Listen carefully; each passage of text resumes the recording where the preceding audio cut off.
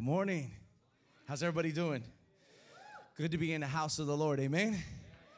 Amen. And it's good to be a mobile church, a homeless church. I think we're learning so much about who God is and how unrestricted He is in terms of boundaries.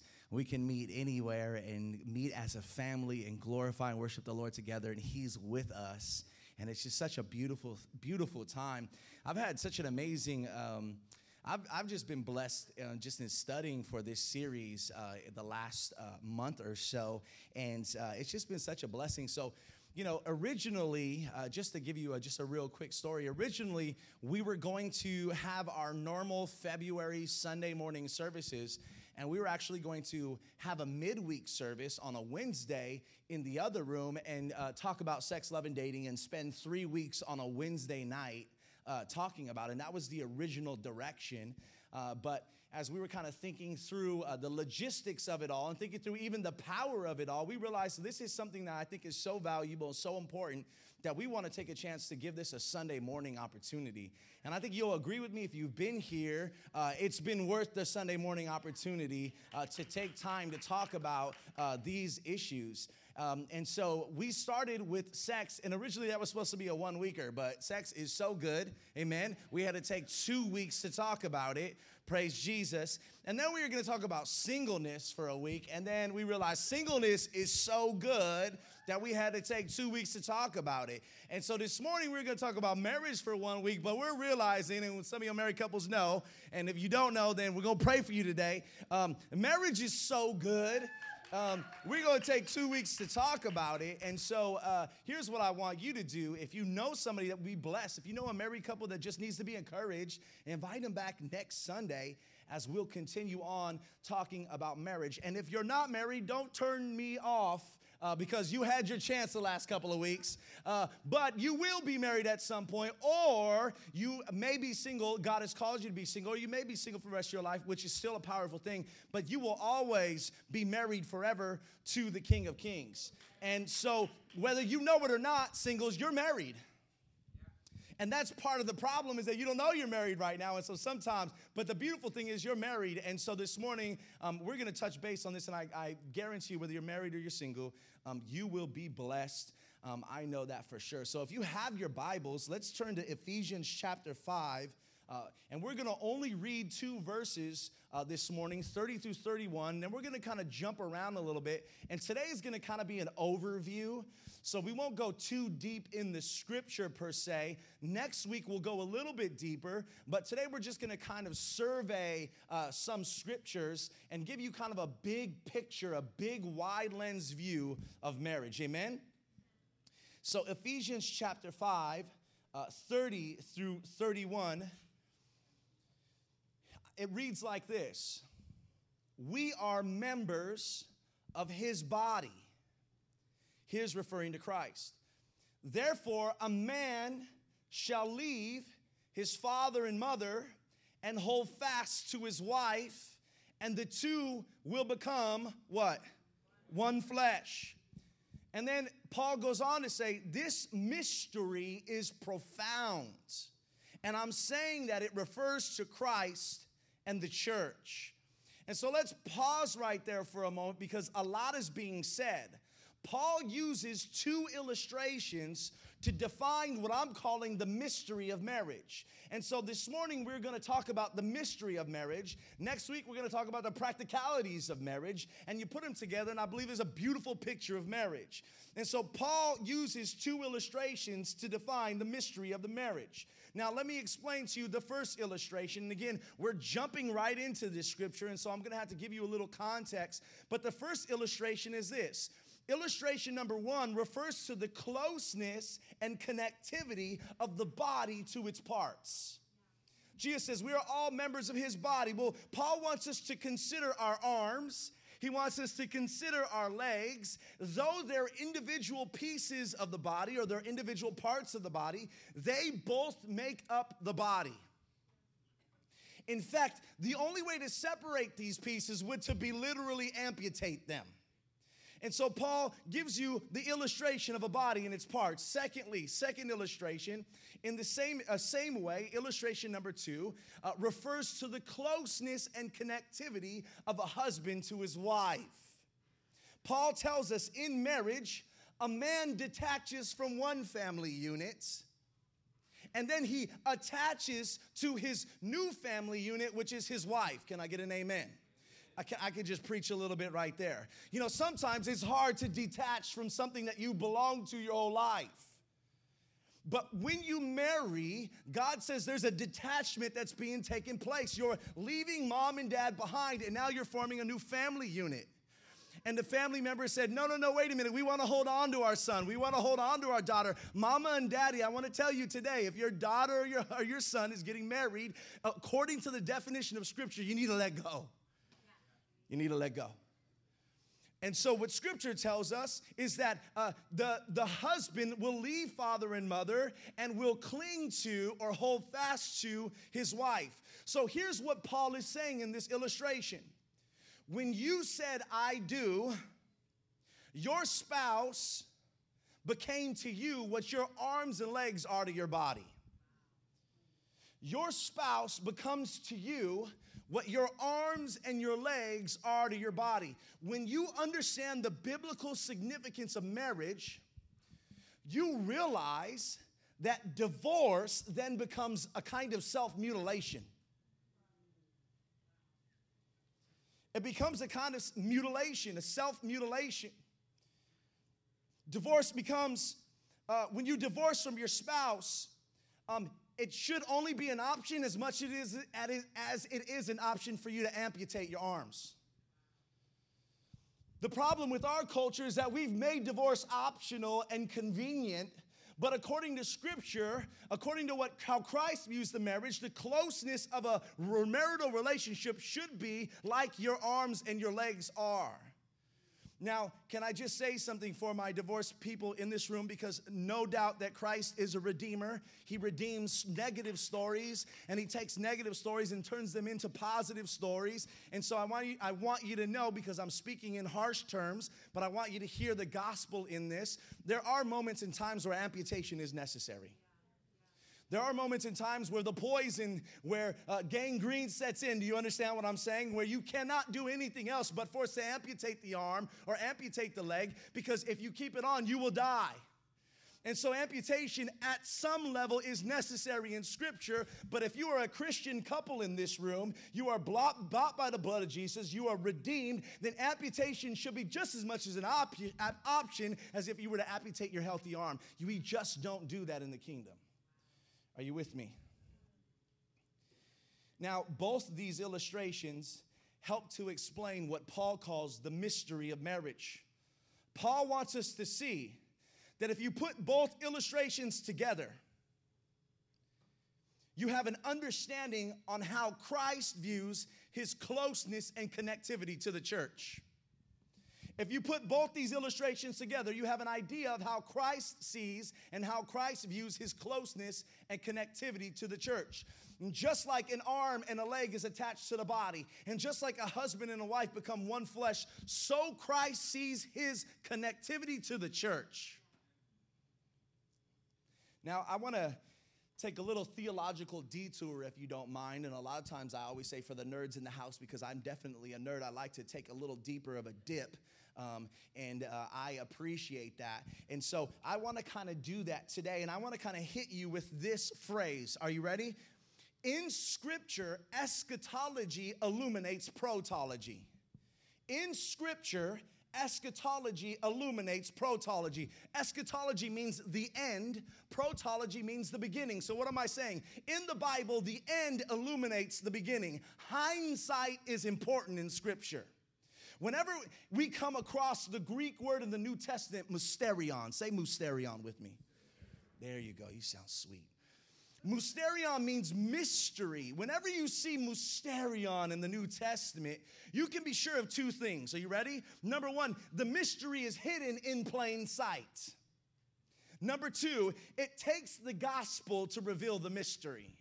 Two things. Whenever you see mysterion in the New Testament, two things you'll know about it. The mystery is hidden in plain sight, and it takes the gospel to reveal it. Now, I want you to see this. Marriage has always existed. Marriage has existed since the beginning. But we've only known it in part because God has kept its ultimate meaning hidden. Are you with me? Now, this makes it impossible for us to completely understand it until it's impossible for us to completely understand the ultimate meaning of marriage until the gospel completely reveals it. So we can't understand it until the gospel completely reveals it. Are you with me? Now, only after we've experienced the beauty of the cross, the beauty of the Savior, could we fully understand the beauty of marriage. I'm going to say that again. Until we understand the beauty of the Savior and the beauty of the gospel, we'll never fully grasp the beauty of marriage. And I just want to kind of point something out. This is not just true theologically. This is not just true theoretically, but it's also true in actuality. Can I explain? A marriage will not reach its glorious potential unless both husband and wife have put Christ and his gospel in the center. A marriage will not reach its glorious potential unless both the husband and wife have put Christ and his gospel at its center. In my limited experience, bear with me now, 4 years of marriage, and I know many of you are beyond that. In my limited experience, but also in counseling married couples as a pastor, so my experience both in my own marriage and in others, when both husband and wife love Jesus and understand the gospel, they communicate differently. When both husband and wife love Christ and understand the gospel, they celebrate differently. When both husband and wife understand and make Christ the center of their marriage and they know the gospel, they conflict differently. You see, when I know the gospel, I know forgiveness. When I know the gospel, I know humility because Christ humbled himself. When I know the gospel, I know what leadership is. I know what submission is, and I sneer at neither because I understand the purpose and beauty of both. When I know the gospel, I know what it means to lay down my rights even when I think I'm right. When I know the gospel, I know the most important thing about my marriage is not being right, but being one. And sometimes the goal isn't to win an argument, but to come to a place where you both understand where each other are coming from. Can I just tell you, when you get married, and most of you know, you are bringing the baggage of your past. They are bringing the baggage of their past, and you're both bringing them together. And so the way one person grew up and understood how families fight is different than the way the other person grew up and understood how families fight. Right, babe? And so my family is loud. Amen, mama. Amen. And we are talkative and we over-communicate at times. Maybe not my father. Many of you know my dad and you think, well, your dad's kind of quiet. No, you get him talking, he can talk. He has a lot to say. Trust me. And so my sisters and myself, my siblings, when we get together, we all argue and debate in a loud, passionate way, but we still love each other. My wife is an only child. God bless her. And her mama raised her. God bless her. And so the way that she dealt with conflict and the way that she experienced family was different than the way that I did. And so when we came together, it was something that the gospel had to teach us to do. And you know what the thing is that we want to make how we normally do things the way that we do things in our marriage. And she wants to do the same. And as long as a couple comes into their marriage thinking that they're going to try to win over each other according to their way of communicating, they're always going to be in disagreeing. But here's the win. Here's what it, when the gospel comes in the middle of that bad boy, it doesn't matter how I was raised and it doesn't matter how she was raised. It's how Christ is raising us now as a couple. Are you with me? Amen?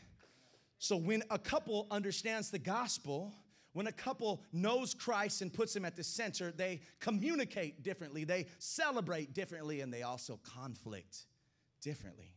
Now, can I throw a curveball at you? Okay. In the same manner, a marriage will not reach its glorious potential unless both the husband and wife honor and reverence the church. Because Paul says, here is this mystery. Marriage is a reflection of Christ and the what? And the church. And so not only must you be single-minded on how you view Jesus, but you also must be single-minded in how you view the church. If the marriage is going to be built on solid ground, the marriage must have a healthy love for Christ and his bride. And you've probably heard this a lot, and it may sound cliche, but it's so true. We do not have the authority to put down another man's bride. We don't. And so, in the same way that we would protect the honor of our wives if some joker came up and started to talk about them, in the same way, I feel like despite the ugliness of the bride sometimes, amen? Can the bride get a little ugly sometimes? Right? I mean, we're talking about us, okay? The church. I'm not talking about real brides over here, okay? But, hey, the bride can get ugly, right?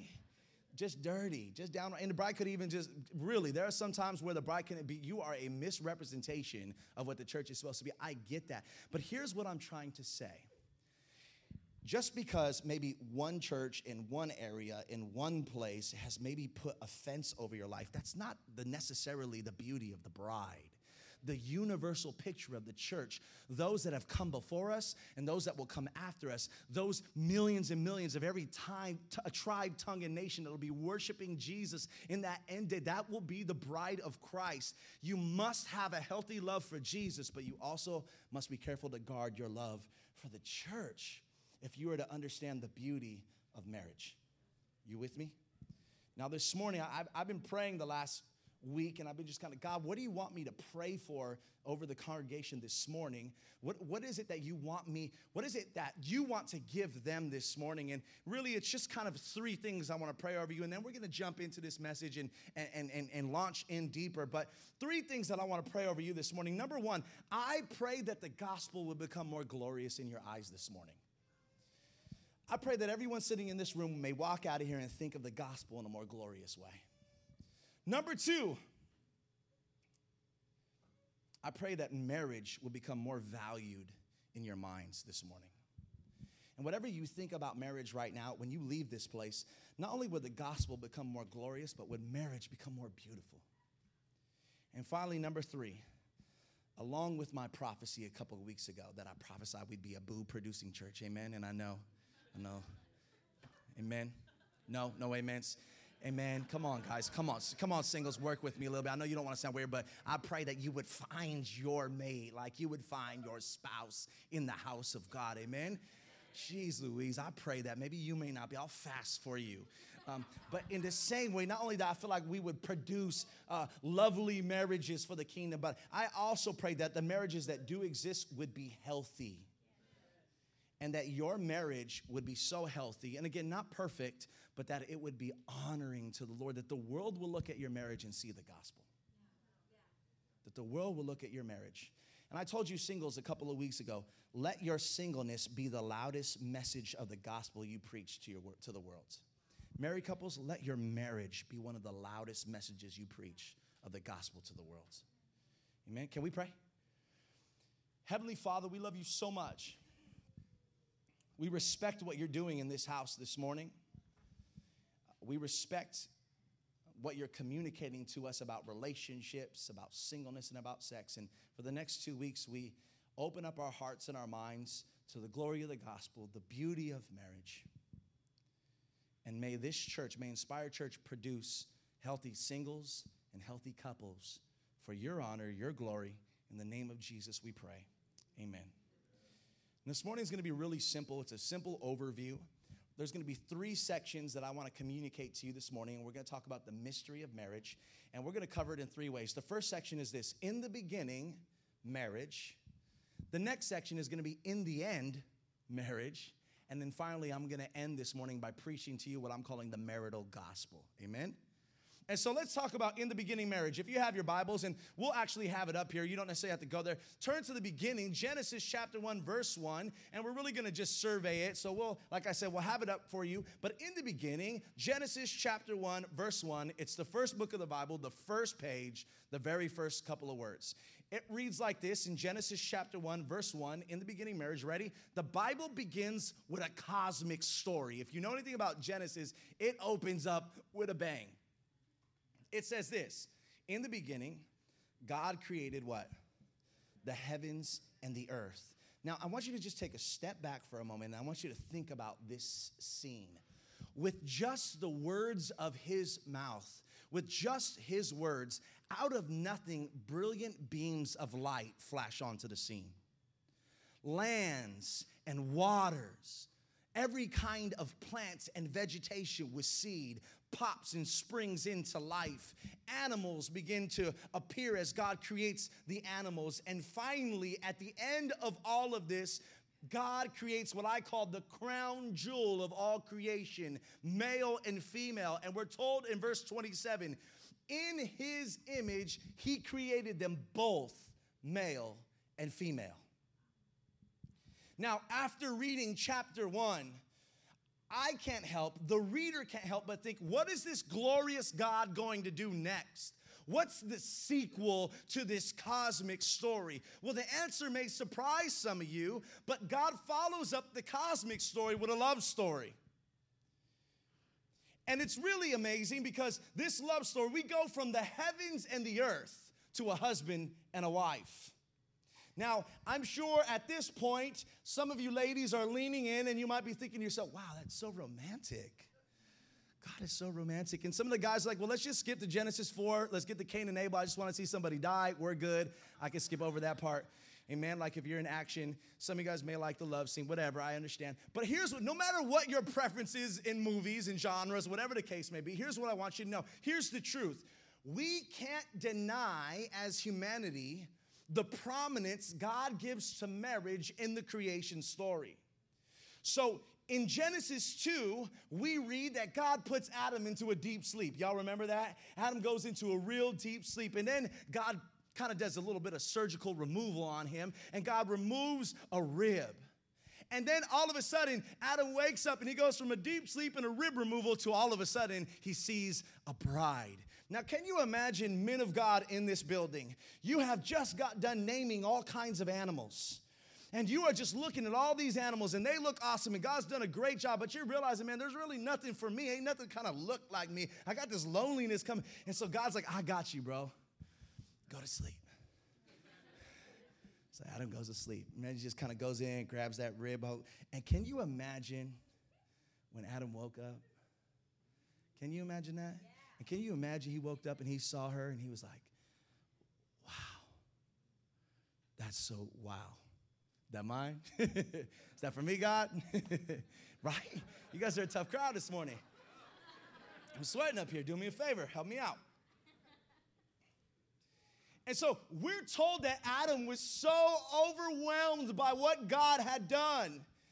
We're told that when he wakes up, he sings history's first song. He writes history's first poem. If you understand the way that this is constructed in Hebrew, you understand that in Genesis chapter 2, when Adam wakes up and sees his wife, he recites a song to her. I had a friend of mine, a pastor friend of mine, say, man, this is history's first Jodeci right here. And if you don't know who Jodeci is, you're either too old or too young. But I know. Forever, my lady. All right, here we go. Are you ready for this? Are you ready for this? Adam says in a poetic song, Adam's a singer. He's just like, woo! He says this. This at last is bone of my bone and flesh of my flesh. And he says it in a way that says, man, you're from me, you're of me, but you ain't like me. You know what I'm saying? Like, you're from me and you don't look like the animals, but you ain't exactly like me. Like, you're a little different. You're a little, however you like it, you're a little different. There's some different things, you know what I'm saying? Hallelujah. Jesus. Just stretch your hands for him. Pray for your pastor right now in the name of Jesus. Hallelujah. And then if you continue to read the story, you see in Genesis chapter 2, verse 24, the designer defines the design. And that's the problem with man. We try to redefine what Creator already defined.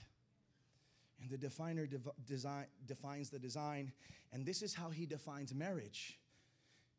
He says this, therefore, does it sound familiar? A man shall leave his father and mother, and he'll hold fast to his wife, and the two will become one flesh. You can't get offended at the church. You have to get offended at God if you have a problem with that. God in the beginning defines the design. And he says, one man, one woman, one flesh. That's what he says. Now I want you to see this. In chapter 1, creation was created for man. Man wasn't created for creation. Y'all know that? Like, thank God Adam wasn't put in like verse 1 or verse, right? There'd be no air to breathe, no water to drink, no food to eat, no vegetation for him, right? And so what God does is he designs an environment. Y'all might think, why did he do it? Well, he did it for us. He created an environment suitable and sustainable for you to live in, and he did it with his word. And then he places Adam and Eve in this environment. This cosmic scene was created for this love story. This scene was created for this marriage. Can I put it this way? Any of y'all ever got married? And y'all know some of you getting married, it costs some money, right? I mean, marriage costs some money. And then you're paying extra because you're trying to invite everybody and not offend everybody, right? So can I just do a favor for all the couples that are getting married? We have a few. If you don't get invited, don't be offended. Just look yourself in the mirror and say, I'm a son of God. I'm a daughter of Christ. You heard what I'm saying? Like, I'm a little offended by this, but you know what? At the end, this doesn't make me who I am, God. You know what I'm saying? And I'm still going to celebrate them, and I'm going to still hashtag them. Well, maybe I won't do that because I'm not really, you know what I mean? But at the end of the day, it's tough to plan a wedding. It costs money. Like, if you don't get on the list, it's okay. We'll have a little side party. Because we got a couple of couples getting married, so I'm trying to do y'all a favor. Anyway, there's about 3 or 4 of y'all, and I just know this because I did it, amen? But have you ever, maybe you yourself, been in a situation where you're getting married and it just costs so much money and you just fear you can't afford the honeymoon, right? The guys are like, the wedding's for you, baby, honeymoon's for me, right? But, you're trying to spend all this money on this one day. And you're like, we want to go on our honeymoon. I know maybe there's some of you that maybe didn't have a honeymoon, and that's okay. Later on, you experience one, or God has still done great things. You don't necessarily need a honeymoon, but, some of you might feel that want, that desire. Can I just pick the picture like this? The Garden of Eden wasn't just the scene of a destination wedding, but it was literally a father giving a honeymoon gift to this couple. Are you with me? The Garden of Eden wasn't just the destination wedding, but it was literally the father gifting to this couple a honeymoon. Now that we've got this kind of picture of the beginning, let's skip to the end, amen? Now, turn with me to Revelation 21. Turn with me to Revelation 21. I want you guys to remember, the end illuminates the what? The beginning. Eschatology illuminates protology. Together, the end illuminates the thank you. And so Revelation 21, in the end, so we just did in the beginning marriage, now it's in the end marriage. Revelation 21, and we're going to read verse 1 together. And this is the Apostle John, the Revelator. Revelation just simply means the apocalypse. The apocalypse is nothing freaky or scary. It just means a revealing of things to come. There's a revealing taking place. Amen? Revelation 21 verse 1 reads like this. Then I saw a new heaven and a new earth. For the first heaven and the first earth had passed away. Now, according to John's vision, history will culminate the same way it began. What a new creation. Isn't that interesting? All things will be made new in the end. So what God did in Genesis 1 is currently stuck in bondage and decay of sin. Did you know that? Did you know that what God has created in Genesis 1 is currently stuck in sin? And because sin has entered into the picture, all of creation is suffering. In fact, animals are becoming extinct. Are you with me?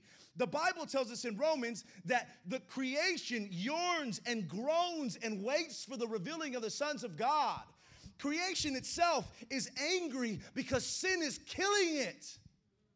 And it yearns and groans, and it can't wait for the Messiah to return because it knows when the Messiah returns, all things will be made new. So what God does in Genesis 1 is now stuck in the bondage and decay of sin. So we go to Revelation 21, and we go to a new creation story in which a new cosmic order arises. And I love this new order because it's one that's free from sin's infection. And it becomes a place where suffering and disease does not exist. Y'all with me? Y'all watch Black Panther? Anybody go out and watch that Black Panther movie? Right? I'm going to go off on a little side tangent. I got a little time. I'm going to come back on. But you know what the beauty of this movie captures for an entire generation? There's so many things that I watched this movie for the first 5 minutes. I was kind of like, and then I was like, can I watch it? I was like, well, this is brilliant. There's so many things in here that I'm like, just my mind's going crazy. But can I tell you something about Black Panther? For those of you that watch it, for those of you who don't, gosh, I feel bad. Well, no, I don't think this is going to mess you up too bad. But in the movie, Black Panther is from a nation in Africa, and that nation is called what? Wakanda, right? Wakanda forever, yeah? And I know I can't do that. Okay, that's not mine. Wakanda's not mine. Right? Y'all get it later. But here's what I'm trying to say about Wakanda. Wakanda captures the desire for a place that's greater than where we're at. It captures a place that's far ahead of its time. It captures a place where the oppression, it captures a place where the injustice of earth is not taking place. For an entire group, for the African American community, when they see it, it's not a comic book, y'all. This ain't just a comic book movie. This is a movie about the reality of being in an oppressed place, but looking towards a place that has overcome that, where we go and where we are placed at our rightful place of honor. And what the Black Panther represents, and again, I'm not sure they wrote it in this way, but he's a Messiah. He's a king. He keeps that place safe. He keeps the place secure. Now, there's more to the movie, and I don't want to go too deep because you can play it out in different ways. But as I was watching the other day, Jimmy Fallon, it's amazing. Jimmy Fallon did this kind of cool little blurb or this clip, and there were people that were talking into a camera, and they were told that the message that they're sending is going to go straight to the gentleman who played the Black Panther. And so they were up there and saying, thank you so much for this. You know, and there was an African-American woman with her son, and she said, you know what, I'm glad that my son could go to a movie and look at the hero and not have to and see somebody. Do you understand what I'm saying? And like, white people don't hijack this thing, you know what I mean? Like, let that happen, you know? And some people are coming out and you know, people are doing their hair like kind of different things like that, and we're kind of like, what's going on? Well, y'all try to look like a Jedi, right? You know what I mean? Like, you know what I mean? Like, oh, that's weird. They got to be doing all that. Well, no, fool, you try to look like a Jedi. It wasn't even Halloween. Your kid got a little braid. Okay. But can I say what's happening? As they're kind of expressing to the camera the beauty of this, Jimmy Fallon has the actual Black Panther, the actor, come out and surprise them. And he sneaks out, pokes their head, and they're like, oh my gosh, right? They give him the Wakanda sign, they bow, right? This one woman, as he came out, said, my king, my king. And here's what I want to point out. The longing and the desire for heaven and the longing and the desire for a Messiah that's going to bring that place wasn't just caught in this movie, but something as Christians that we all have. It's a true story. And when we see Jesus on that day, we are going to see our king. We're going to bow before him and say, my king. Is it time to go to that place where oppression doesn't exist? Is it time to go to that place where injustice doesn't exist? Is it time? And I love it because in heaven it says every tribe, what? Tongue and nation. The Bible doesn't erase your nationality. See, a lot of Christians are like, we got to be colorblind. No, we don't got to be colorblind. We just got to realize we're all made in the image of God. When we're in heaven, everybody's going to be all colorful. You got to enjoy it now. And if you can't do it now, then you're going to have a problem later. Are you with me? This is the beauty of Revelation 21, a new heaven and a new earth, amen? Now look at verse 9. Verse 9 says this, so we're skipping down. So verse 1 says, a new heaven and new earth. The old has passed away. God's recreating something new.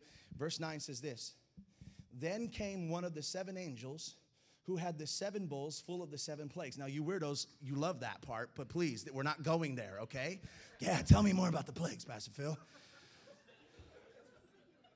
We'll go to another place. There's a few of us that always have this talk, so please don't take offense to it. It's just kind of a joke. It's kind of an ongoing joke, right? We talk about quasars, and I'm not going to name names, but dinosaurs, right? You guys know, you love me. The small group that we have this joke in, you know me. Okay. It says, then came one of the seven angels, and I know you can't help but be like, whoa, with the seven bowls full of seven plagues. We'll get to that another time, but can you hear this next part? That angel spoke to me saying, come, I will show you the bride. I'll show you the bride, the wife of the Lamb. Now I want you to see the connection. Scripture begins with a creation story, and it ends with a new creation story. Scripture begins with a love story and ends with a love story. Scripture begins with a marriage, and it ends with a marriage. Marriage bookends everything in Scripture. It's in Genesis and it's in Revelation.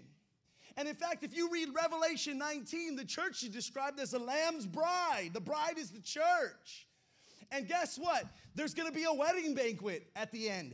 And there's going to be all kinds of, you know who's going to be invited? The members of the bride are going to get the invitation. And this will be one wedding that you don't want to miss. You want this invitation. Y'all hear me? It's called the marriage supper of the Lamb. Now, as Christians, we can't take marriage lightly, even if the rest of the world does. Marriage, our marriages matter. And in many ways, it carries more significance than you have ever understood or imagined. Here's a beautiful truth. When God designed marriage, He had the gospel in mind. Y'all see that? When God designed marriage, He had the gospel in mind. It wasn't like He created marriage and He said, oh, that kind of looks like the gospel. That's kind of cool. Or it wasn't like He created marriage first and then said, okay, I'm going to make the gospel now. God had always had the gospel in mind. And so therefore, when He created marriage, He said, I'm going to make it look like the gospel. Are you with me? And so this morning, I want to conclude by preaching to you what I call the marital gospel. And I'm going to go through it quickly. And then next week, we're going to go through it practically. So please bring somebody back next week. But I want to preach to you the marriage gospel, the marital gospel. Now, we've already went over it. In Genesis 1, the Bible begins with a what? Marriage. In Revelation 21, the Bible ends with a. Did you know that Jesus begins His public ministry with a marriage? In John chapter 2, the first miracle He ever performed, His coming out party was at a marriage. It was at a reception. It was at a wedding. And y'all know the story. He turns water into wine. Now, this isn't a coincidence. Nothing Jesus does it's a sign. It's a witness to something greater. Let me tell you, Jesus is the groom that keeps the party going. Hey. Now, alcoholics, you need to don't get all excited. We need to pray over you, okay? Remember, drunkenness is a sin. There's no way you can, no, drunkenness is a sin. But I want you to know, Jesus came into a wedding, and He chooses to do His first miracle by turning water into wine. Jesus is the groom that keeps the party going. The party don't stop. Y'all with me? In the Old Testament, wine was symbolic of joy. Don't let this be offensive to you. In the Old Testament, it was symbolic of God's blessing, joy. And now that the true groom has come, now that the true groom has revealed himself, the guests at the reception will never run out of joy. What Christ is doing is purposefully prophetic and purposefully eschatological. This is the end in the beginning. He's beginning his ministry with a miracle at a wedding, and in the end, his ministry will culminate with the beauty of a wedding. Are you with me? Now look, 2 chapters later, in John chapter 4, Jesus encounters a woman at the well. He encounters a woman at the well. You guys remember this story? And did you know that this woman, she had marital problems? Can I have some of the brothers help me out a little bit here? Just if we could bring this down here.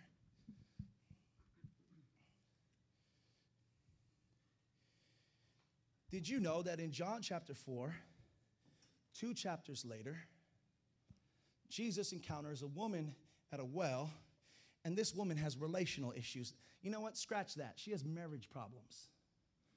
Because as Jesus begins to talk to her, he perceives through, obviously, he's God and he knows all things. He knows that she has had 5 husbands and that the man that she's currently shacking up with she's not married to. And she's there and she's at the well and Jesus is there too. And he ultimately speaks to a relational dysfunction in her life. And what he's ultimately saying is, and this isn't sexual, so please stay with me on this, I'm the one that you've been looking for. He offers her a water that will quench her thirst, and it will allow her to never be what? Thirsty again. She's the original thirsty girl.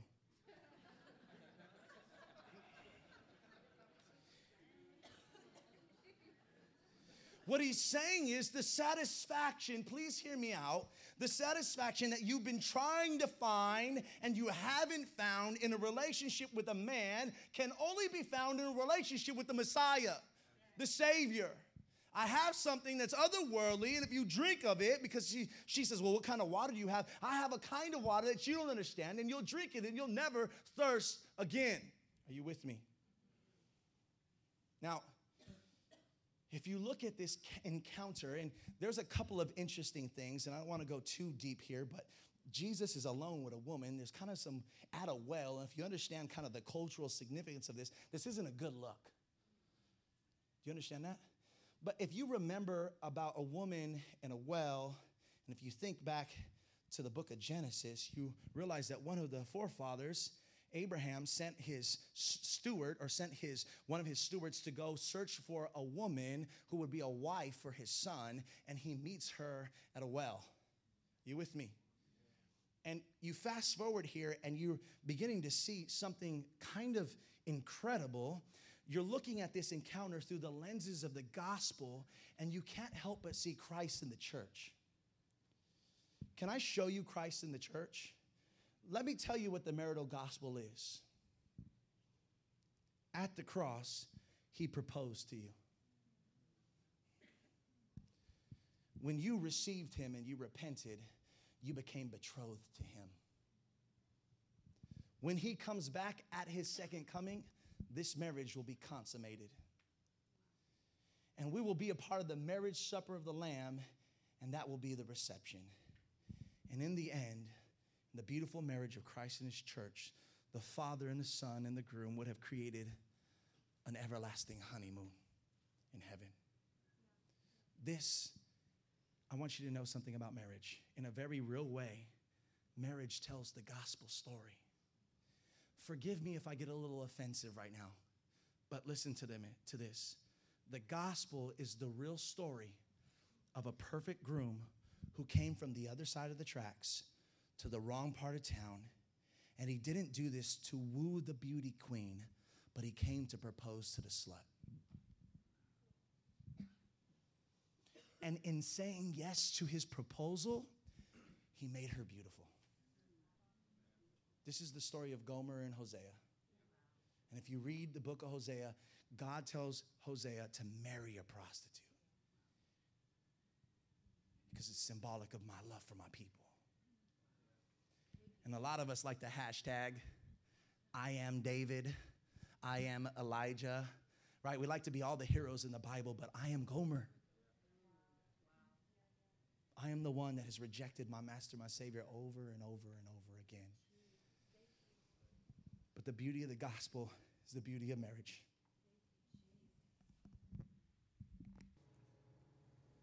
I'm trying to remember why I was created.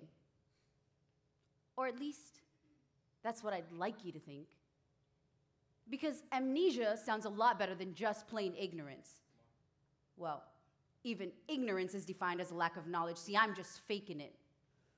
Pretending as if I don't know when really I do. I felt less than what my designer thought was best, so I suppressed who he supernaturally intended me to be. No lie, I got relaxed. And then I combined by weaving a little bit of his will with a whole lot of mine. So how do I look? Because I think I look good. And yes, I know it's not his original design, but I got time to change and to fix any minor things I may lack. It's not like he's coming back tomorrow.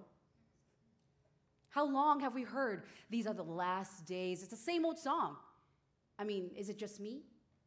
Or do these last days seem to be lasting kind of long? I know I'm not perfect. I've had so many I couldn't count my falls, Niagara. Instead of responding to his call, I'd rather schedule him Viagra. Whatever is wrong, I know that he can heal. But I want the cattle on 1,000 hills with the ability to still grab the wheel while grasping onto my own will, like Jacob to Esau's heel. My love is based, and his love is based on how I feel. He loves me not. It's like pulling petals off flowers. Yes, he's coming back, but no man knows the day or the hour. Where have you been?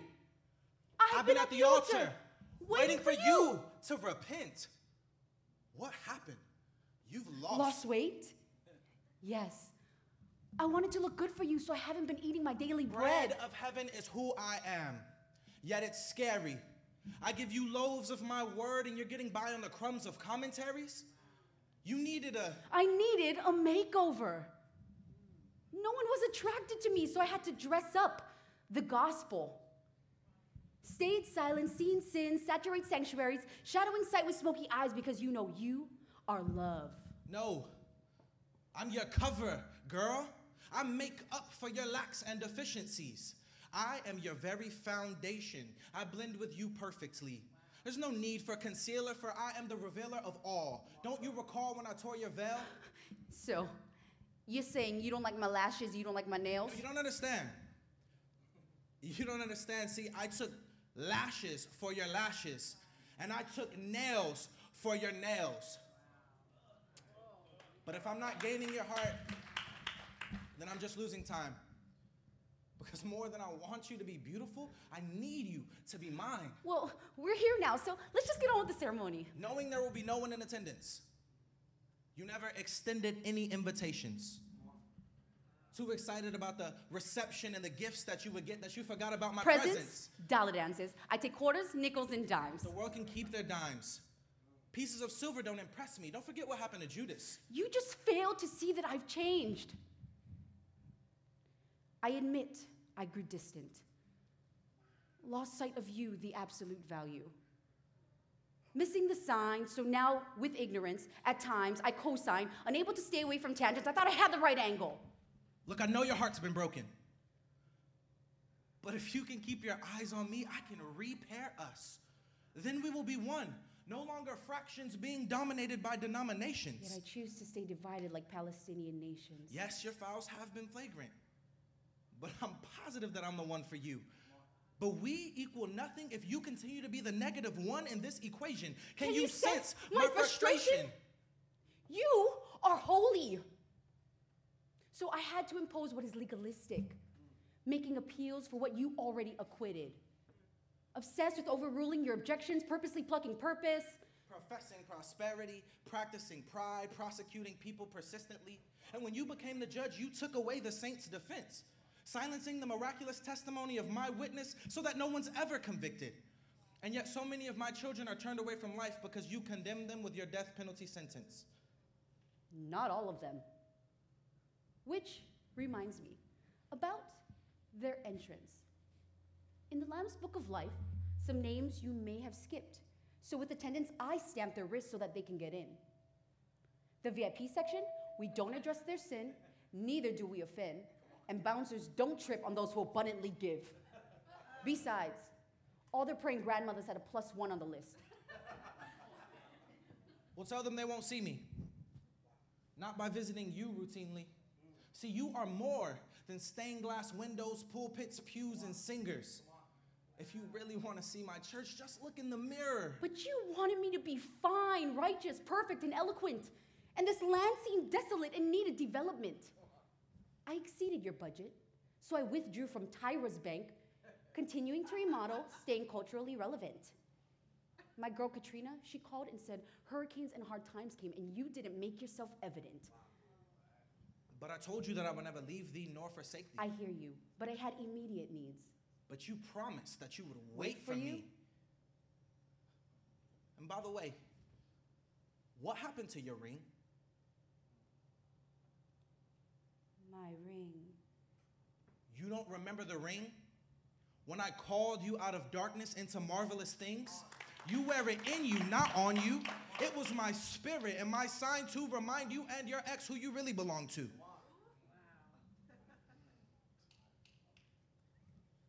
My ring, I pawned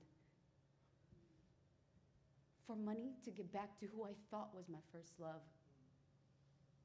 He spoke to me with words so sweet. He waves and I feel the sureness of my wrong decision shifting my view. He wanted me to see breeze so I could forget where the sun sets. Next, I was convinced I didn't need to repent for my sin because he told me he could wash me with the tide that was coming in. The weather was pleasant on the Atlantic surface, but as I got to his core, the temperature drastically changed. Yes, I contracted an STD. He burned me at about 9,800 degrees. He was my earth. He was my world. And I'm sorry to tell you, but there's more. Did you think that I wouldn't notice? The symptoms, the signs, your unexplainable cravings for sin of all kinds. You even had trouble sleeping. Weeping may endure for the night, but joy didn't come in the morning sickness.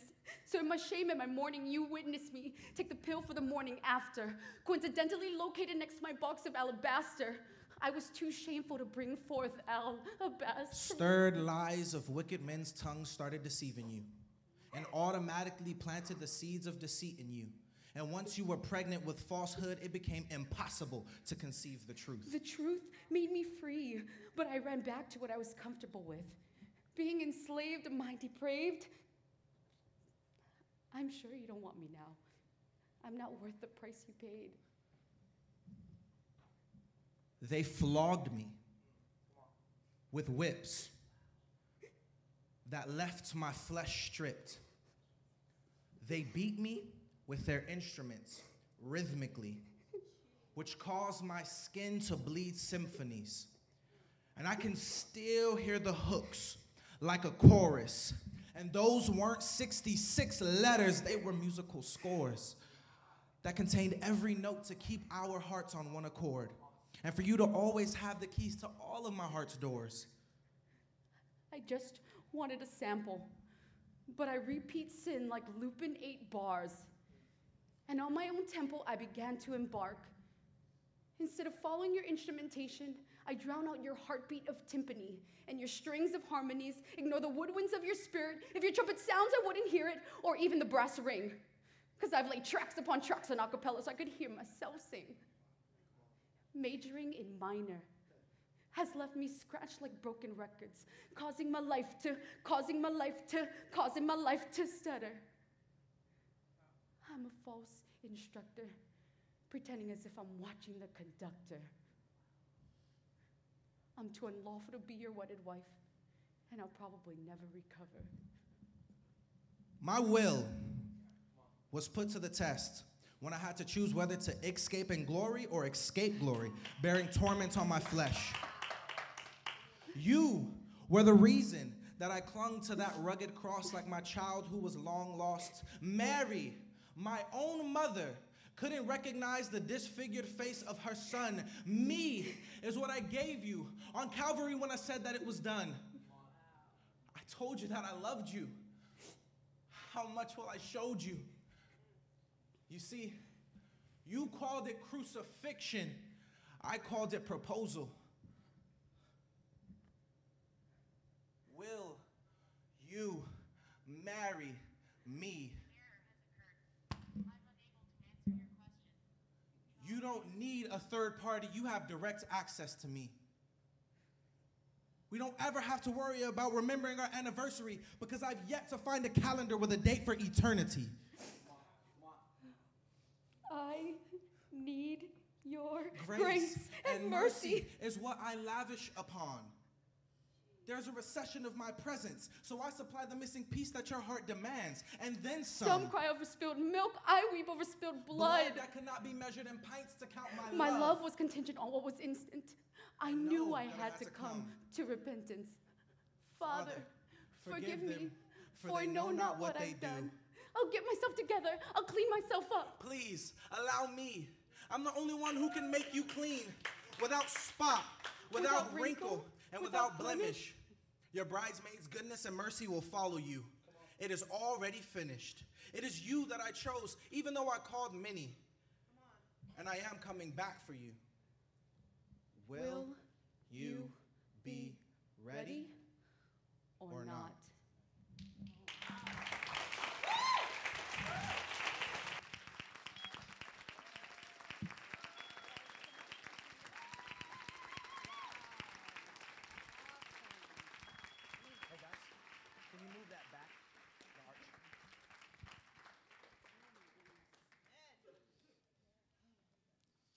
Revelation 19, I want to read this to you.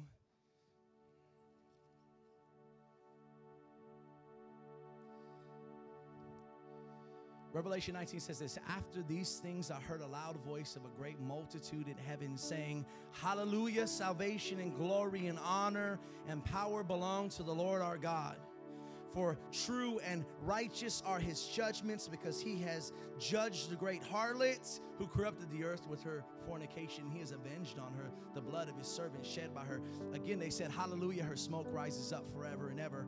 And the 24 elders and 4 living creatures fell down and worshiped God who sat on the throne, saying, amen, hallelujah. Then a voice came from the throne saying, praise our God, all you his servants, and those who fear him, both small and great. And I heard, as it were, the voice of a great multitude, as the sound of many waters, and as the sound of mighty thundering, saying, hallelujah, for the Lord God omnipotent reigns. Let us be glad and rejoice and give him glory, for the marriage of the Lamb has come, and his wife has made herself ready. And to her it was granted to be arrayed in fine linen, clean and bright, for the fine linen is the righteous acts of the saints. Then he said to me, write, blessed are those who are called to the marriage supper of the Lamb. Blessed are those who are called to the marriage supper of the Lamb.